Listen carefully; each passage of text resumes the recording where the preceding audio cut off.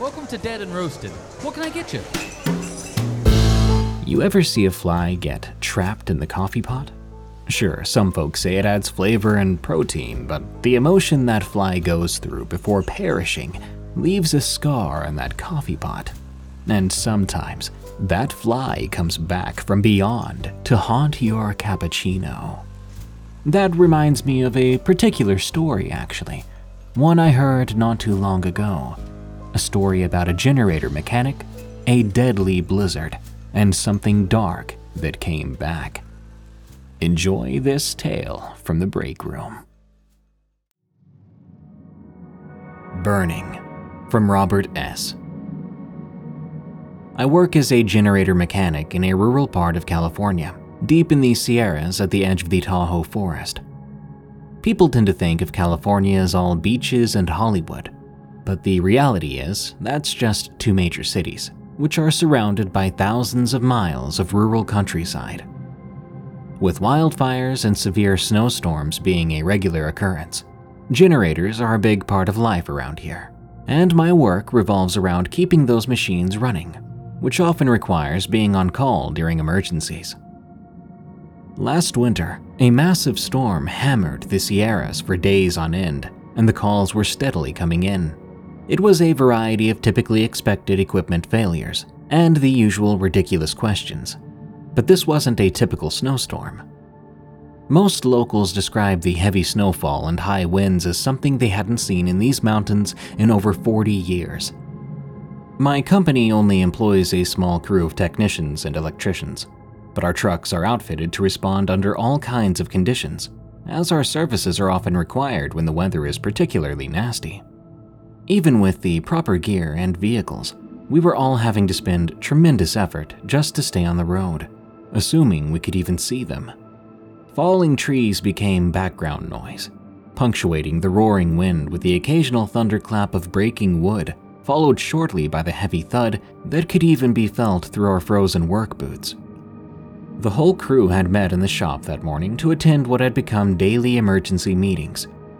The usual topics were covered while we refueled chainsaws, loaded portable generators, and prepared for another day battling the elements to get as many people's power back online as we could, or at least able to run their home generators until power could be restored. Large maps of the surrounding areas had been hastily hung up on the walls to keep track of which roads were completely blocked, where the power crews had been, and where they were going to be working next, along with locations of emergency stations for fuel, medical aid, and warming shelters. I was studying these maps while changing out a worn chain on my saw, making notes on some of the new emergency frequencies we'd be using to communicate during the crisis. Cell phone coverage had gone from spotty to nearly non-existent during the storm, forcing us to rely on the radios mounted in the trucks. "And remember," called out the boss man as we prepared to leave for the day, "always check all the way around a downed tree before moving anything from your path to reach a client's home. We don't need another incident like Tuesday. Good luck. Stay safe. Our community needs you all to be able to come back to work." He was referring to an incident a few days back when a tech had tried to move a large fallen tree from across the road and had apparently been electrocuted when he hooked his winch to a tree, which had been lying on top of a live power line. He survived thanks to the fall alarm on our radios, sending out a distress signal whenever they're laid on their side for more than a few minutes. Rescue crews found him lying in the snow by his truck. Both he and the vehicle had sustained extensive burns. He was okay, but was still in the ICU. Due to the combination of his injuries, being frostbite and burns, he had been put under heavy sedation for the time being, but he was expected to pull through. Lucky me, today I was going to be working the calls in his area. I pulled on my snow cap with a built-in LED headlamp that my wife had bought me, pulled my heavy coat tight around my body, and climbed into the cab of my truck. Already warmed up, I dropped into four wheels and started what I thought would be just another day at the office. 8 hours flew past as I went about my calls. Pretty common issues. A tight valve here and a bad mixer there. Some electrical troubleshooting. Most everyone I could get to was unbelievably grateful, Some offered tip money, bottles of wine, and even a steak from a cattle rancher that I happily accepted, despite our company policy of not accepting tips. But hey, these were extenuating circumstances, and some folks just won't take, "Sorry, it's against policy," for an answer. Plus, I'm not one to shy away from a good steak, policy or not. I had just finished up my last call and had begun my staging part of the day. Staging is when all the scheduled calls are done, and we have a minute before the emergency calls can be routed to our devices. The interior of the truck is busy looking, crammed full of all the additional accessories we carry around while working emergencies. Cell phone chargers and battery banks plugged into charging ports, radios and docking stations across the dash. A pile of defective or broken parts fill the passenger seat, accompanying the daunting pile of service manuals, tools, bags, and field equipment. I cracked my window as I finished my lunch/dinner, and I lit a cigarette, watching the loading bar on my laptop get to almost full. Then the latest set of emergency calls were brought in. As the pinwheel finally moved again, a new set was uploaded, just as the last of the dim light of day faded away. I looked at the clock on my phone. It was only 5 p.m. 3 more calls. I take a deep breath and sigh heavily. A 12-hour day again. Well, at least I'm making good overtime, I thought. The next call was a no start on a home generator, and from the notes, it sounded like an easy one, probably just a lack of maintenance. Mentally, I ran through the usual suspects. I'd be out of there in no time. I mentally slapped myself for even thinking that, because while I'm not a believer in much in the way of superstition, I am firm in my confidence that Murphy's Law is very, very real. Anything that can go wrong will go wrong. In my experience, at the end of the day, a plan is just a list of things that didn't happen. I laugh out loud to myself, then stop to touch the pendant I wear around my neck. St. Jude, the patron saint of lost causes and desperate situations. I say to myself, "Oh well, here we go." And I start to drive to the next job site. The location of this next site was pretty remote, even for these parts. As I made my way around the winding, narrow road, I slowly passed the spot where our injured mechanic had his accident. I'm not a particularly religious or spiritual person, but Catholicism has a way of permeating, so I crossed myself and sent out a good thought to the poor guy and his family, hoping whatever powers that be are looking after him, or at least taking some mercy upon him. I mean, geez, this guy was only doing his job, no different than the rest of us. Soon I arrived at the house, which honestly I can't really make out. The level of snow was obscuring the common details I would use to prejudge the situation I was stepping into. Are they older folks and this is their vacation home? Or are they locals who have lived here for decades and finally had to call a repairman because they exhausted all their own attempts to fix the problem? Whatever the case, I threw on my hat with the company logo, donned my shining reflective safety vest, and trudged my way to the front door. The couple that answered the door were obviously in their later years, but they seemed homely and sweet. The husband explained he had tried everything he could think of to use his phrase, get her fired up, but it was to no avail. He was a short and stocky man, wider than I was, and comported himself as a man who had done hard work all his life. He had a thick dark mustache and hard-set eyes, which told me he was a hard-working individual who wasn't at all happy about having to call an outsider in to fix his problem. At first, he attempted to follow me out into the dark, cold night to assist me, but after some coaxing from his wife, who shot me a worried glance, then seemed to check to see where the lights of my truck were pointed, she convinced her husband to stay inside and let the man do his work. He gave her a look that I can honestly only place as gratitude and grumbled his way back into the house to sit by the fire. I noted in that moment that the house itself was well lit with candles and battery-powered lights. Even the exterior was lit up. I was grateful for the wife telling him to leave me to my work. I can appreciate it when people want to learn how to fix things, but this wasn't the time. It's a lot easier to do my job without a watchdog lurking over my shoulder and offering unhelpful advice. Frankly, I've always worked better when left alone. After spending some time digging the generator out of its snow prison with only the headlights of my truck to guide me, I set to work on the diagnosis. I grabbed my impact driver from my tool bag and took the valve cover off. I was confident that this would be an easy fix, and I would be on my way shortly. After one valve adjustment down, I was ready to start the motor. Just then, an error code popped up. Identification error. I stared at it for a moment, then looked to the sky to say, well, screw you then. Great, now I had to update the software. It's not hard to do, just time-consuming, as it starts with an 800-second countdown before the update can take hold. When you're outside in the snow after dark, those are 800 very long seconds. I fumbled around in my pockets, and after some false starts, I got my flash drive plugged into the machine and began the process. Because, well, you never get the USB right the first time. The timer began. I was standing in the cold, roaring wind, the display being the only source of light aside from my tiny flashlight. I make an executive decision to have a smoke while I wait.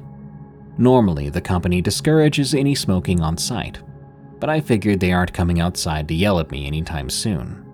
So I lit up a smoke that I knew the wind was mostly going to smoke for me, but at this point, who cares? Only 758 seconds to go, I thought. I trudge over to the electrical panel to see what circuits will go on first. It's odd. Most people will put the well water or maybe the AC as the first system. But these people set the sodium perimeter lights as the first priority. Odd, but not all that odd, I suppose. After all, what use is anything else if you can't see what you're doing? And with all the wildlife roaming around in this part of the county, like bears, mountain lions, and the like, it makes sense if you have any kind of livestock or house cats. Or, small children. I turned the headlights off in my truck as I no longer needed them for shoveling. And why risk a dead battery way out here at this time of night? Another 554 seconds to go. Rather abruptly, the wind died down. It just stopped. I was grateful. Thank God, I said out loud to myself. I might finally be coming to the part of the night when the snow just gently falls, instead of tiny ice missiles blasting my face all night. I unbuttoned the collar of my coat and shook my beard free. I kept working on my smoke as the countdown continued. I pushed my heavy hood, laden with snow, off my head for a break from the oppressive weight, and only then did I notice it. I noticed just how silent the area around me had become. The storm had been such a constant source of white noise that at first it felt welcome, a relief to have a break from the overbearing roar of sharp wind. That relief was short-lived, and a real feeling of dread began to set in. Silence in the woods is something mountain folk know better than to trust. There's no way to describe it unless you've felt it. Any hiker or hunter can tell you when everything goes quiet, it means a large predator is close by, hiding in the shadows or perched in the trees above, and you would do well to be very aware of your surroundings, and if possible, carefully make your exit. I began scanning the tree line around me, and I almost immediately saw something moving just out of sight range. I squinted hard to try and make out the shape. The occasional brazen deer and other mostly harmless wildlife had been successful in scaring the daylights out of me in the past, when I was least expecting them, so I told myself this was probably just a buck, albeit a big one, moving through. But as I stared into the darkness of the forest, trying to make out the shape of the creature in the shadows, I began to realize something. This was not a single creature. There were multiple creatures, moving about behind the trees, just out of visibility. A herd of deer, maybe. Anxious, I glanced at the countdown, 345 seconds to go. Remember when I said 800 seconds could feel a lot longer? I had a sick feeling growing in my stomach, an instinct that something was horribly wrong, something dangerous. I stayed perfectly still as the shapes moved closer. I don't have the words to describe just how they moved from tree to tree, sticking to the dark patches, and as they moved closer, I was able to see them in better detail, which didn't make things any less terrifying. This episode is sponsored by June's Journey. What is horror to you? Monsters? Murder? Mystery? Well, if human monsters are your thing, June's Journey is the game for you, albeit in a more lighthearted tone. June's Journey is a hidden object game with a thrilling murder mystery set in the roaring 20s. You play as June on the hunt for your sister's murderer. Discover clues through exciting hidden object scenes with beautiful and atmospheric illustrations and music. Victory brings you closer to new plot points and suspenseful answers. When not hunting for clues, you can customize your own luxurious estate island with gardens, buildings, and decor. Or chat and play with or against other players too, in the Detective Club, where you could even put your skills to the test in the Detective League. June's Journey is both relaxing and fun to play. With my busy schedule, I find it's the perfect game to pick up and play whenever I've got a free moment. It doesn't demand too much time, and it's pretty satisfying solving puzzles quickly and unlocking new clues. Can you crack the case? Download June's Journey for free today on iOS and Android. As they approached and their shapes became easier to make out, they seemed like human figures for sure. Some tall, some short, almost like a whole group of people. But they couldn't be people, not out here in the woods in this weather. They certainly weren't deer. Their movement was shyly aggressive. They began to remind me of coyotes stalking a potential prey. 115 seconds left. I couldn't make out any detail yet. They all seemed to be cloaked in darkness that remained wrapped around them like a shadow, but darker. Unnatural. I told myself not to panic. I'd been working double shifts for days. I was exhausted, and the contrast of snow in the dark can play tricks on your eyes. I tried to tell myself I was just sleep deprived, that I was just working myself up. But as the figures grew closer, that got difficult to convince myself of. I didn't want to take my eyes off of them, but I needed to plot out the best route back to my truck. Problem was, the truck was parked next to the barn, and where I was working on the generator, I was shrouded in shadow from the lights coming out of the windows of the house. Only 30 seconds now. The creature seemed to fan out. It began to feel as if they were all around me, and they were swiftly closing the distance. I held my breath and took a few steps back, putting my back against the wall of the barn. I exhaled sharply as the fear I'd been holding back shot up from my gut like a shot of electricity. My back to the wall, my eyes darted from figure to figure, and that lizard part of my brain kicked in. I dropped my smoke to free both hands, and I distinctly remember hearing it hiss angrily as it made contact with the snow. I felt sweat beginning to bead on my temples, despite the freezing temperature. The muscles in my leg tightened, and I could feel the veins in my head pulsing, pushing blood past my ears in a steady thumping roar that mercifully blocked out the awful sound of the complete silence of the snow. Everything seemed to slow down and speed up all at once, and with all hope of reaching the truck in time gone, I lifted my arms to block my face and squeezed my eyes tightly shut, bracing for impact. Then, I heard it. I heard the click of the generator. It had finished its update and was now starting to sputter to life. The engine cranked so loudly I had to cover my ears, and in that moment, despite not putting much stock in prayer, I genuinely prayed that it would start, and maybe someone heard me, because it did just that. With a cough and sputter, the engine came up to speed and began to purr, and with an audible snap, the transfer switch began to power on all the outside lights to the house. I sucked in air. I apparently had stopped breathing. The nervous tension in my chest broke as relief washed over me. I opened my eyes. I wish to this day that I never had. The lights came on slowly at first, a dim orange-pink glow bathing the scene around me a sickening hue. Eyes attempting to adjust to the new level of visibility, I leaned forward, squinting to see if the figures were in fact just figments of my imagination, a consequence of exhaustion, too many days in crisis mode. I was wrong. as the lights began to chase away the darkness around me. The figures did not disappear with it. Once completely clad in darkness, they were now revealed, and they were very real. The light washed away the obfuscation around them, like wind blowing away ash. My mind tried to slog through the adrenaline dump and process just what it was seeing. They were just people. Men, women, and children. People, not creatures, not predators. My emotional brain breathed a sigh of relief because, hey, it's okay, they're just people. Meanwhile, my logical brain was grabbing the wheel and screaming at me. Something's wrong. Pay attention. My eyes finally caught up. I looked them over, trying to understand what I was seeing. They gazed back at me in silence. Then it dawned on me, and I felt the blood draining out of my face. The clothes.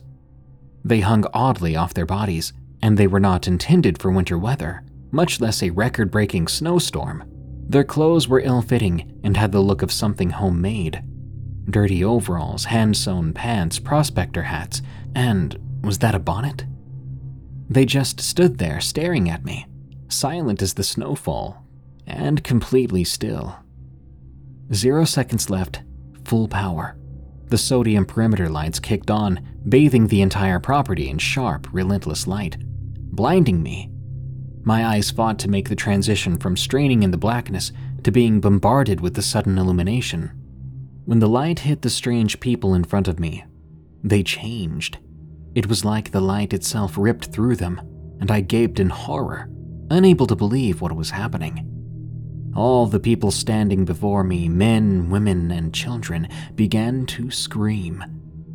These were no human screams. The shrill sound pierced my ears and reverberated through my core. It sounded like true agony coming from deep underwater. I covered my ears to block out the chilling sound, but my eyes remained fixed on the nightmare unfolding.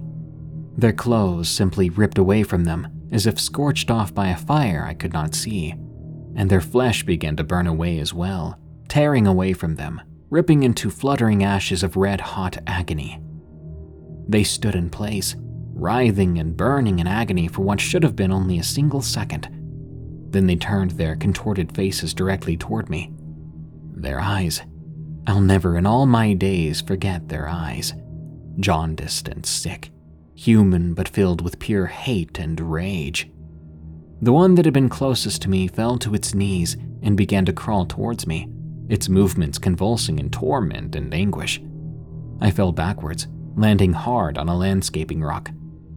With pain shooting through my body, I scrambled to scoot backwards on my butt. The ghoulish figure stretched a smoldering hand out, and I gasped out loud as it grabbed a hold of my foot, its grip too strong to escape.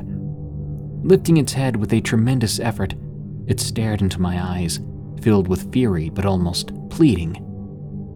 Then it opened its gaping mouth to speak, and the words that shot from its mouth went right through me, haunting me for the rest of my life. With an expression of pure torture, it screamed, "Get the children!" I watched paralyzed as the light finally overtook the wretched creature, and it faded, crumbling into ash, blowing away in the crisp night breeze. I was left there alone in the snow, my pounding heart beating right out of my chest. I looked down and noticed smoke wafting up from my boot. Suddenly, I felt searing pain in my toes, like the steel toe of my boot was on fire. Pain is a funny thing, makes you forget absolute terror, at least for a moment.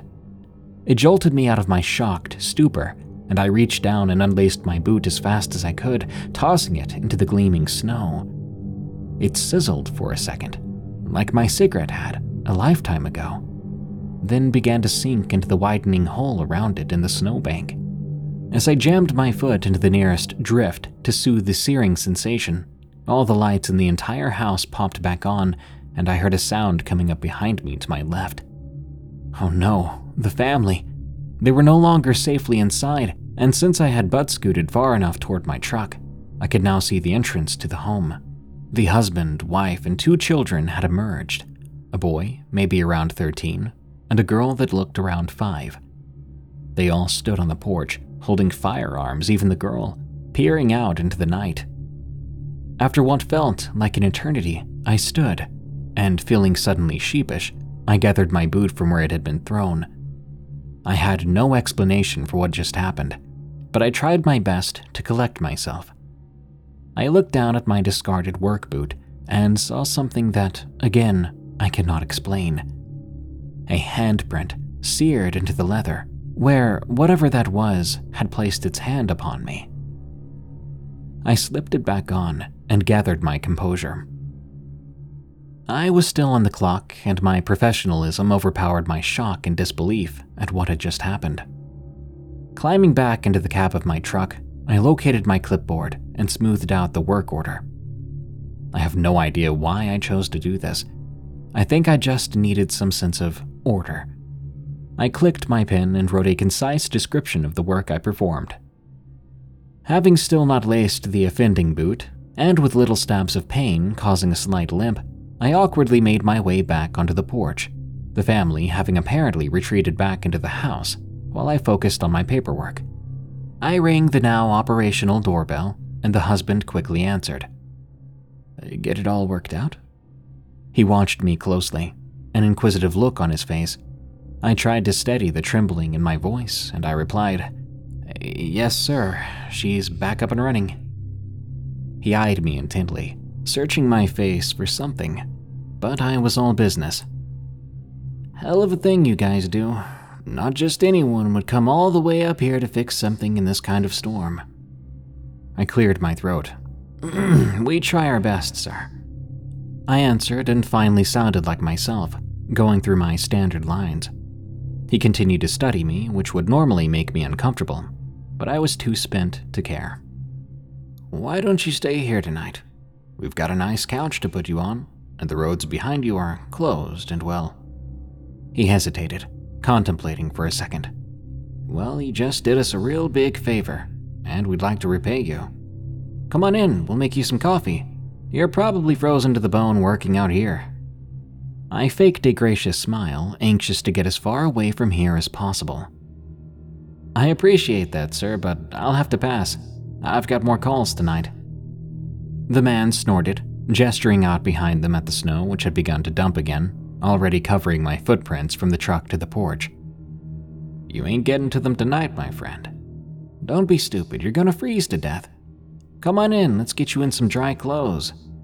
He opened the door behind him and reached for my arm to pull me inside, refusing to take no for an answer, but I stepped sideways and just barely skirted his grip. "I appreciate the offer, I really do, but power's out all across town. I have more people out there shivering in the dark that need me." He finally gave up, nodding in defeat and holding out his hand. I take it, give him a nod, and quickly return to my truck to check the weather forecast and wind map on my laptop.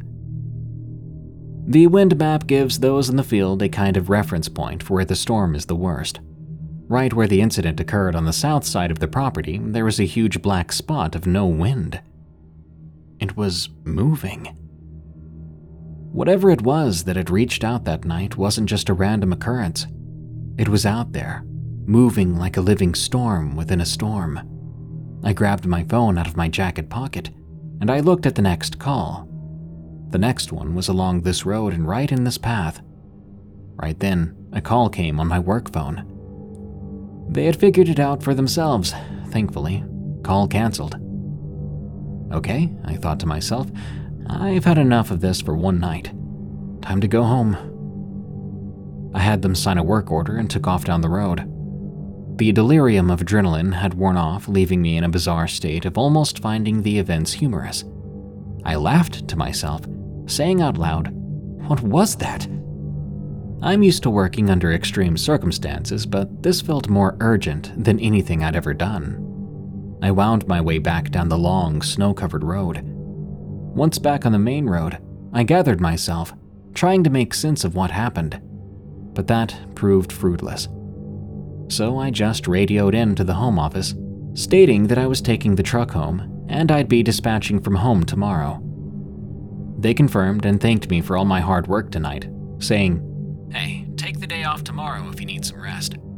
I agreed to that offer and immediately headed to the nearest liquor store that was still operational. Securing my liquid therapy for the night, I began to head home down much more familiar and comfortable roads. I pulled into my driveway. I immediately poured a drink from my bottle of whiskey, then another. I went inside and was suddenly overcome with gratitude. I was home safe. It didn't take too much effort to get the fire going again, too. I settled down with my bottle and a small dinner, plugging my laptop into the TV. I ate and drank in silence as I watched that black spot move through the storm until exhaustion and bourbon overcame me. By morning, it was gone. I never got a real explanation for the events of that night, but a few months later I was working around the same area, and I got into a conversation with a client around there. He was a retired land surveyor and spent his retirement locating old mining towns that had been lost to history.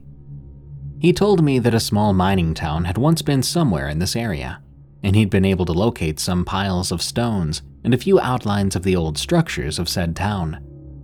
According to his research, the town had a small schoolhouse, church, and a few houses. Records of the time were mostly gone except one. He showed it to me. It was an old weathered newspaper article that talked about a fire that had broken out in the church. Being there was no such thing as a fire department, the entire town was said to have been lost to that fire. As he showed me the topographical map of where he found the remnants, I recalled the last place I'd seen the black spot on the wind map. It was an identical match. I think now I know what happened to the people that lived there. Tales from the Break Room is a viewer-submitted podcast featuring allegedly true scary stories that happened on the way to, on the way from, or at work. If you want your story to be narrated on the show, send it to us at eriecast.com/submit. As of April 14th, we're paying 3 cents per word for stories that are approved and make it onto the show. Submission does not guarantee approval or payment. For a limited time only, PayPal only. Tales from the Break Room is an EerieCast Network original podcast hosted by Darkness Prevails.